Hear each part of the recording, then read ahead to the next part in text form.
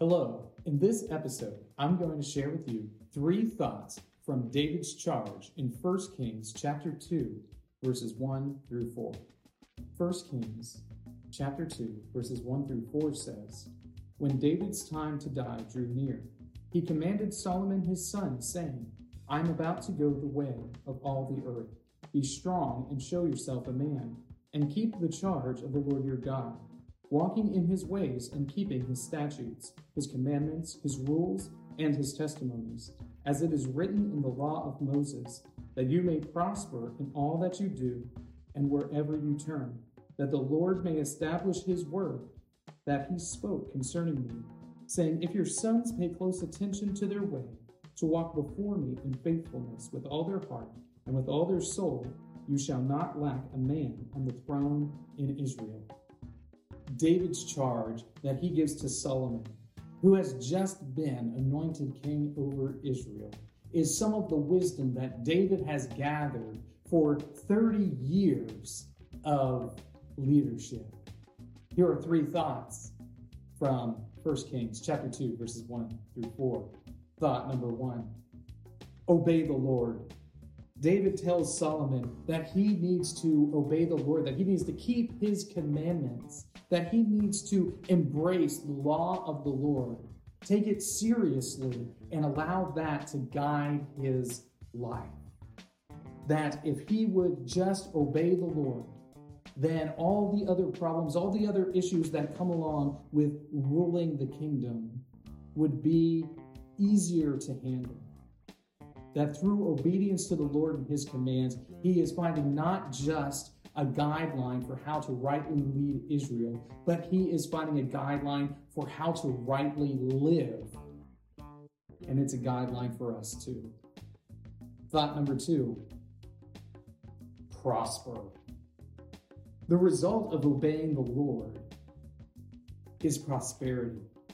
And a lot of folks these days have taken this to mean that if I would just obey the laws of the Lord, then I will be given all the physical prosperity that I could ever need or want.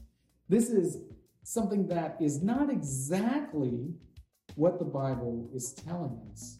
There is no inherent promise in the text of Scripture that obeying the law of God will remove all suffering, all adversity, all difficulty from your life.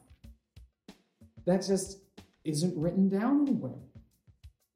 But the truth is that if you do obey the law of the Lord, then your opportunities to prosper are so much greater than if you were to do otherwise. This isn't a hard and fast rule or law that obedience necessarily leads to prospering. There's plenty of Christians in the history of the world who didn't have the type of prosperity that you would expect from their lives of dedicated obedience. But if your standard for what prospering is less of a worldly standard and more of a biblical standard, then you can see that this is in fact a little bit of a law.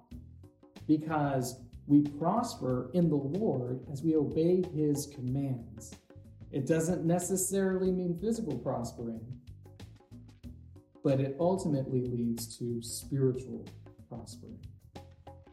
Thought number 3, establish God's word.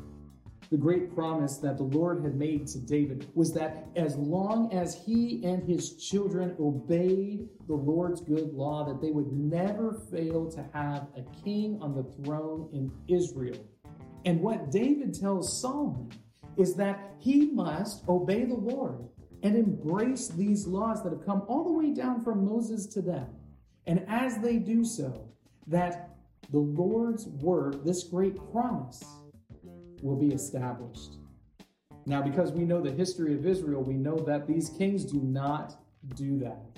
They oftentimes rebel against God, and if you go through the list of kings, you'll find out fairly quickly that there's more wicked than there are good.